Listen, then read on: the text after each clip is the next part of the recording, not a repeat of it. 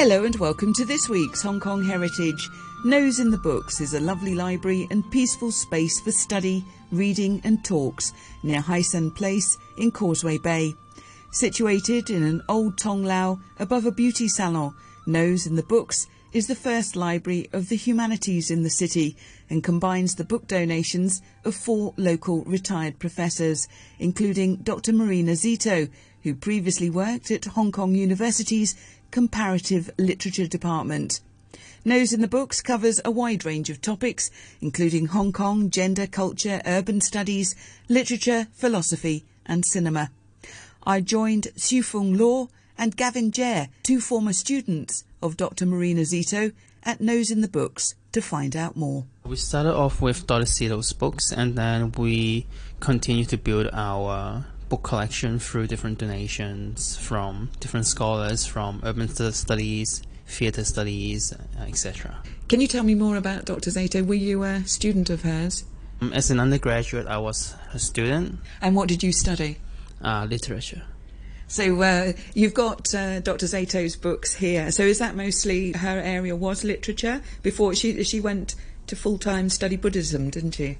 Actually, her study was quite comprehensive and broad. So her study actually encompasses different disciplines like literature, film studies, gender studies, Buddhism, a little bit of urban studies, activism, and also China studies as well. So quite comprehensive in range. And can you tell me how this project started? I mean, was she moving out of her office? She had lots of boxes of books, or how did this project first come about? So it actually came out with discussion with a student, and so she wanted to find a place to host her books and also to build a communal area where different people can come and read the books. So Nose in the Books, I quite like that name. Can you tell me where Nose in the Books comes from? In Cantonese, it's called Da Su Dang. So Da Su Dang is a kind of like phrase that talks about people like staying in a place, just reading casually and without the limitation of time and space. So that's why we want to have that kind of name in our library. So to create, because our space is also a place that you can spend the whole afternoon, in a very quiet, comfortable space that you can really read and to absorb knowledge from our scholars, from our teachers. Now, how does it work? I mean, I know that there's a number of donors who are involved in this library. Let's talk about the books first. So you've got about, is it now 3 or 4 academics books? Yeah, so we have, right now we have apart from Dr. Zito, we have 3 other scholars, retired scholars, professors. They also donated their other, collection of books, which include like urban studies books, like translation and also theater studies. So we actually have a more complete collection right now because as Dr. Marina Zito has a huge collection of books on literature, on gender, on psychoanalysis and philosophy, and this added collection of books actually completed the library.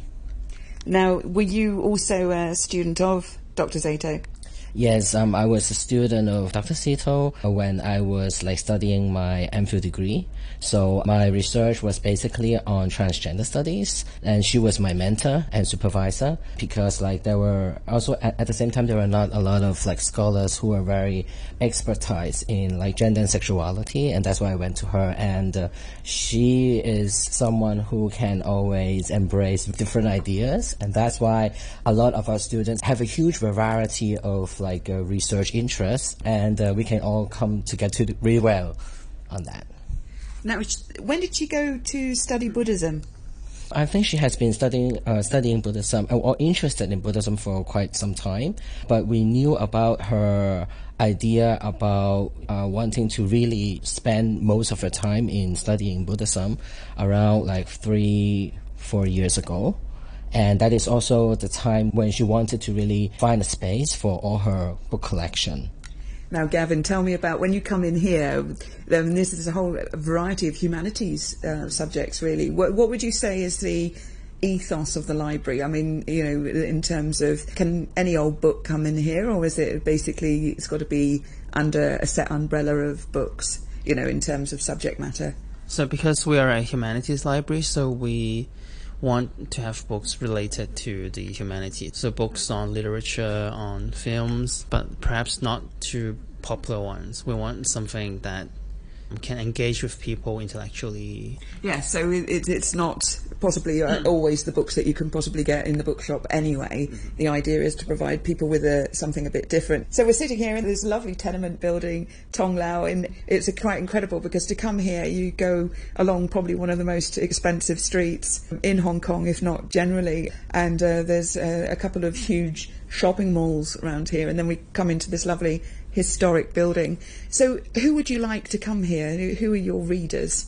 We want people who like to read, who are passionate about reading, and who are keen to read difficult and challenging works that can allow themselves to grow emotionally or intellectually. You know, I mean, the fact that you're paying rent in Causeway Bay, that's a bit of a challenge. So I know that you've got a number of donors who are helping out with that.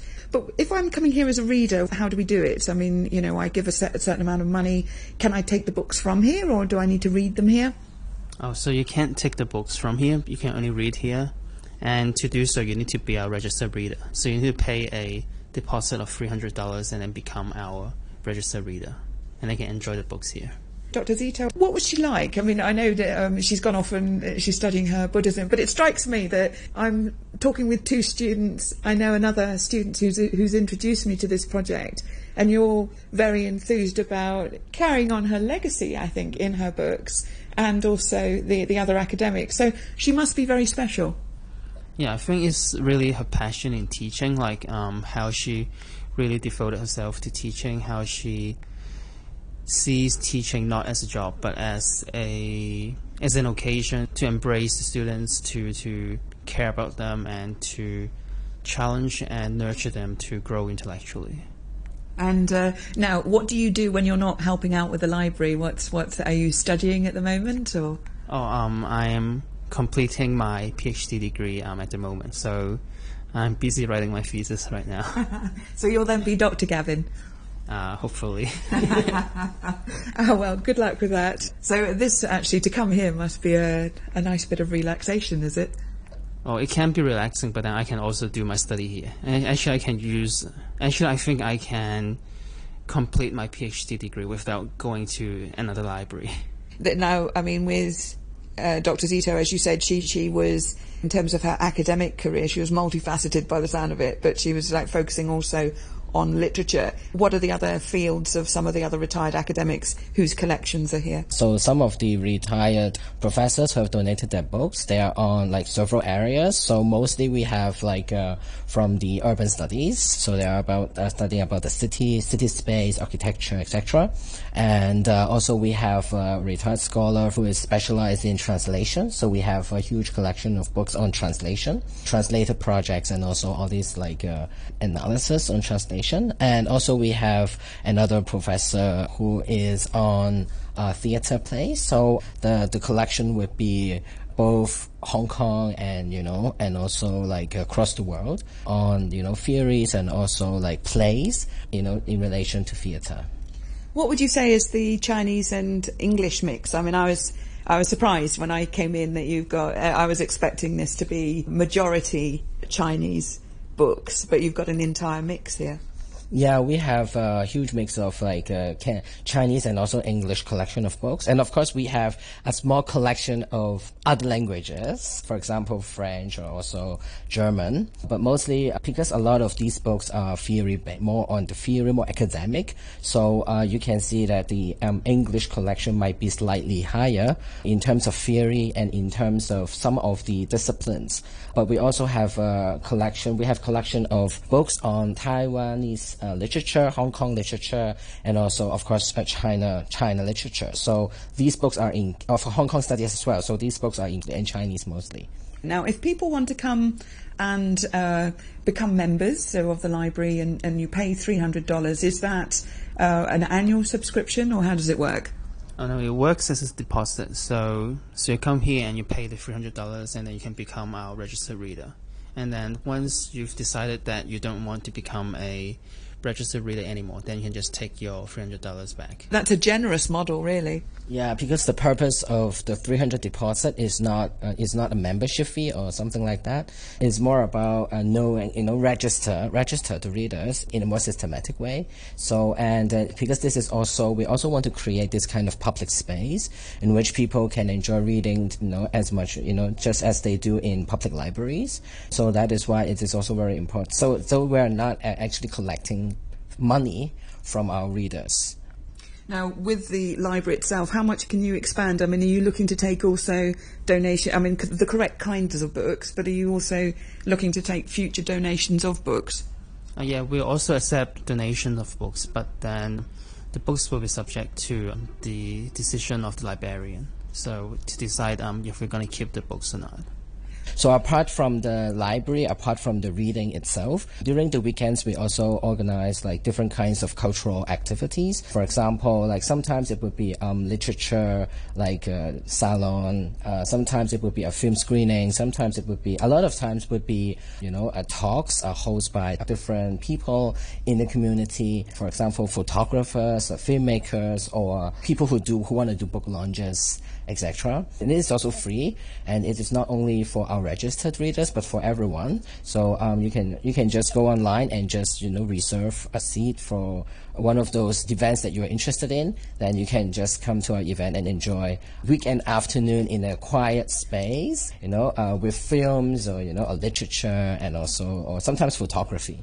Yes, I think it's good for my soul as well as growing my knowledge, or increasing my academic knowledge of literature or whatever. I think having a place like this in Hong Kong is really, really important. What we're doing now is the collection that we have is based on what Dr. Szeto, mostly about Dr. Seto's collection. But at the same time, we are also hoping to to enrich our different disciplines and enrich our book collection. So, and it has to depend on donations. Yeah. But isn't it a bit of an old-fashioned concept? I mean, does anybody read any books anymore? This is a really good question. A lot of people always mention that, we now read e-books. But we believe that, building a space, a comfortable, quiet, reading space would actually, and really touch. I mean, I'm an old-fashioned person, although I also read a lot of e-books, but I also really like the feeling, the texture of holding a real book and to read, and in particular, because it is collections from scholars, from our retired professors, a lot of these books actually have their own marking, from these professors. Sometimes they take notes, sometimes they highlight some of those, and I think it is also very useful, and also very inspirational to actually read what they wrote on those books, So it's not just a book that you can buy from Amazon. So it's a book that marked with a teacher's, journey about, knowledge. So I think that is what's special about here. If people want to get hold of the Facebook page or otherwise find out about you, is the Facebook called Nose in the Book? So can you tell me a little bit more about how to find you? Yeah, so we are currently on Facebook and on Instagram. So basically, you can just type in Notes in the Books or Da Su Deng, and then you will immediately find us. And you can just like us on our Facebook page or Instagram page, and you can get all the updated information about our events or and our book collection, etc. Very nice. So looking around here, as you say, you've got this variety of different books, different areas, but all related to the humanities. Yes. So the location of our library is just quite the opposite of Hysan Place and also the Apple Store.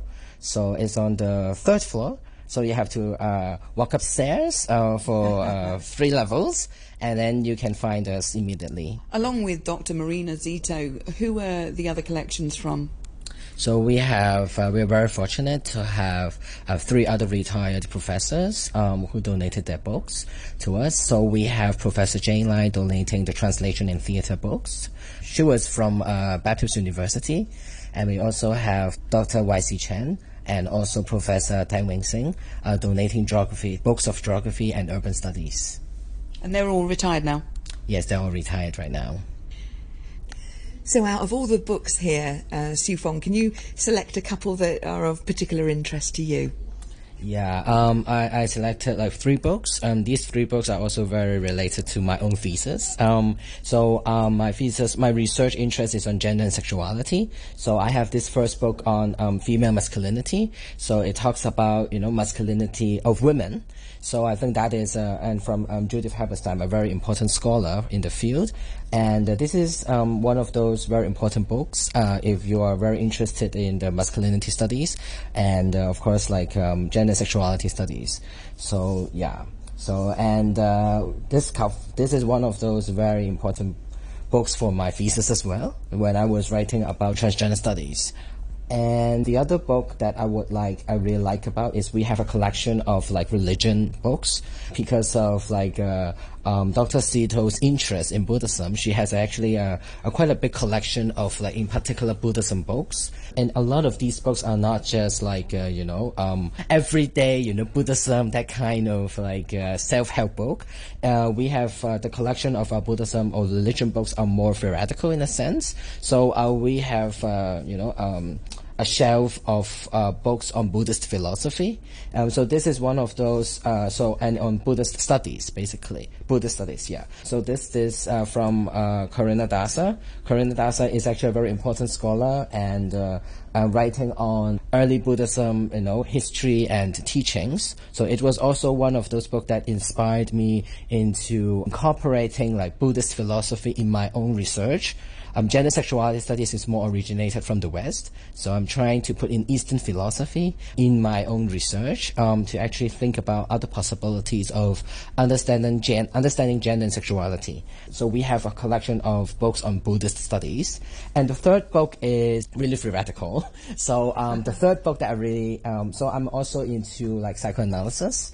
So in particular, like Dr. Marina Sito is very into like Jacques Lacan's ideas and Sorry, whose ideas? Jacques Lacan's.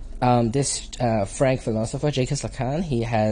We have a huge collection of his seminal books. And this book that I really like is actually not his seminal books, but an interpretation of his seminal books, because his seminal books is quite difficult to read. And so this is philosophy light, is it? Or? Yeah. So yeah, it always happens. So all these like great philosophers, they always have like interpreters who are really good in like translating their very difficult seminar talks and seminar settings. So this is this is a book from Bruce Fink. Bruce Fink is one of the very important translator or interpreter of Lacan's theories. Very interesting 3 books and very different from one another there. Thank you, Su Fong. So Gavin, which ones have you picked out? So like Su Fong, I've picked 3 books. The first, I am actually the two of them are the same. So one is in Chinese and the other is English translation. So the first book is the book in Chinese called Osing. So My City, written by the local author Sai Sai, CC, more commonly known. So I think this is a really important landmark book in Hong Kong literature in terms of how it writes about the local experience of Hong Kong people in the 1970s in a fairy tale like manner. So you can regard it as a form of Hong Kong magic realism. In this book, then you can see a lot of pictures in it. So you can see the sort of childlike fairy tale aspect of the book. And this is also the first edition of CC's My Story, which is quite hard to find in the market nowadays. The second book is the same, so also CC's My City, but this one is the English translation, translated by Eva Hong and published as part of the rendition series. So I think this is also very important because the rendition series is a series that is keen to translate Hong Kong literature into English. So very important in terms of broadening the intended audience of Hong Kong novels and poetry. And CC is one of the most important writers in Hong Kong, and actually a lot of translations are being done right now. So I think a few years ago a collection of her poems were also published and translated by Jennifer Feely. So I think this is one of the interesting collections of the library, because we have the whole collection of CC's books, not only in Chinese but also in English as well. So the third book is more academic, so it's written in Chinese, but it also has an English name, so called Hong Kong Keywords, Imagining the New Future.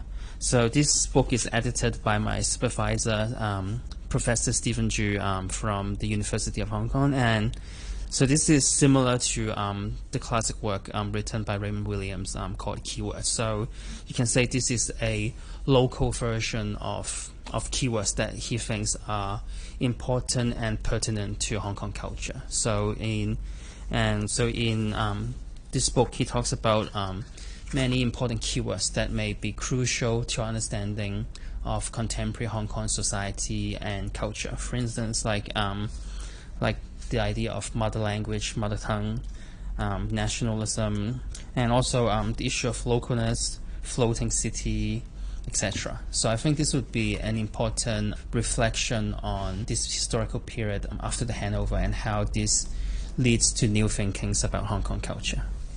It is called instant novels. What is special about it is that the novel is treated and reduced to canned concentrates, like milk powder. The reader need only take one of the cans home, dilute the powder in boiling water, as you would with instant coffee, and drink it up. Those who drink instant novels will see scene after scene from the novel appearing in their mind, just like a film. The Apple Instant Novel heralds a new era in the novel industry, with such advantages as being not harmful to the eyes and making no demands that anyone should know Chinese, English, French, German, or Russian. It is, of course, doing excellently. My thanks to Chloe Lai reading there, and also to Siu Fung Law and Gavin Jare. If you'd like to find out more about Nose in the Books, which relies on donations, then do visit their Facebook page. And now, to finish the programme, I'd like to play 3 poems on India by the late Hong Kong raconteur and writer Peter Moss. Peter I met 2 years ago and wish I'd had the chance to meet him many more times. He was born and grew up in India, where his father was a railway engineer before India became independent from Britain in 1947. Here he introduces the poems which were broadcast on RTHK in the 1970s, and RTHK's Jeffrey Weeks then recites them. Jeffrey Weeks Peter knew as an actor in India. I have a habit of daydreaming, usually with my eyes wide open. I remember a particularly heavy trip, as you might say, during my national service. I was a private in the Royal Army Pay Corps, bonking forms in a pay office at Footscray in Kent. It must have been the rhythmic or soporific beat as I bonked away hour after hour. One day I was forced back to reality by someone snapping his fingers in my face. It was my sergeant. My entire pay section had stopped work to watch. I could hardly explain that I had been catching trains.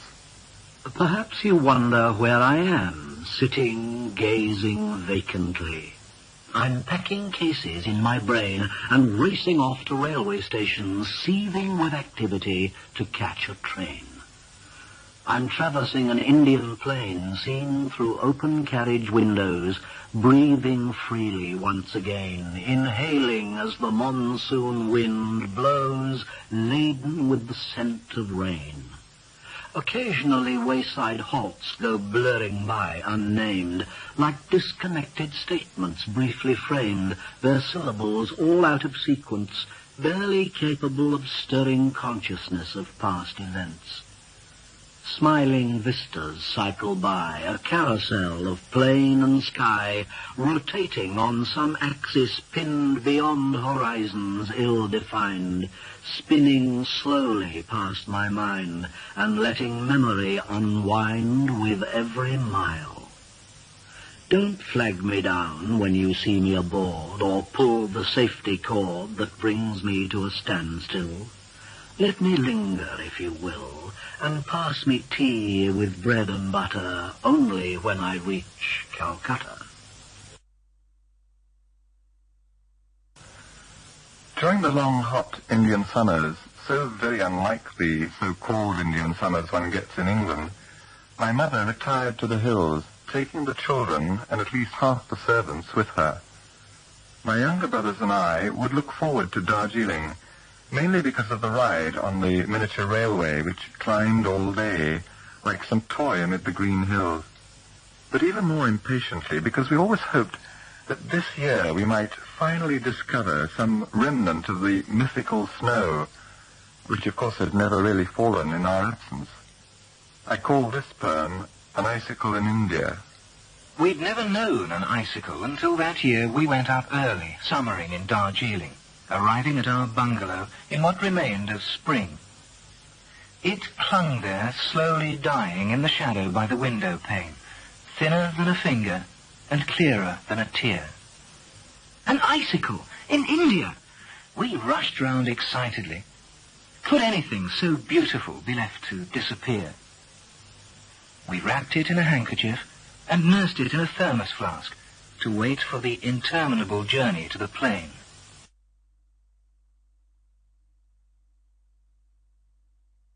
We spent most of the war years in a railway colony called Kanchrapara, which became a Royal Air Force base for the Burma front.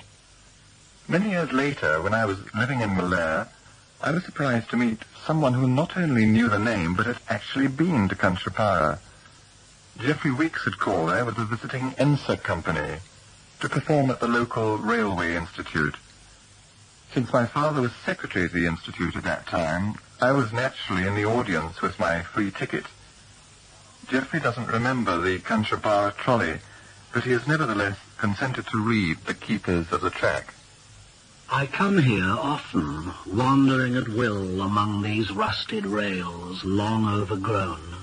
The clatter of the trolley wheels and patter of the barefoot pair who run behind stick in my mind and prick my conscience still. Superior to the sweating coolie hosts, with scores of servants at our beck and call, we never questioned destinies of Anglo-Indian families like ours, who held important railway posts. I couldn't have been more than 8 years old. My solar topi, like some badge of rank, unconsciously instilled in me authority to oversee a servile race that knew its place and did what it was told. The trolley siding ran through vivid greens of paddy fields stretched to a distant haze, its only destination a sleepy railway station which awakened to excesses when, once a day, expresses called forth memorable scenes. Whenever in my mind I venture back, it seems to me the journey never ends. The silent pair who run behind, propelling me, and interrupt their loping strides with buffer rides, are keepers of the track. And nothing I can say will break their gait. I sit there rigid on my little bench. The people from the villages now line the rails and smile to hear my helpless cry as we flash by. I've noticed them too late. My thanks to the late poet Peter Moss. Thanks for listening and join me next week on Hong Kong Heritage.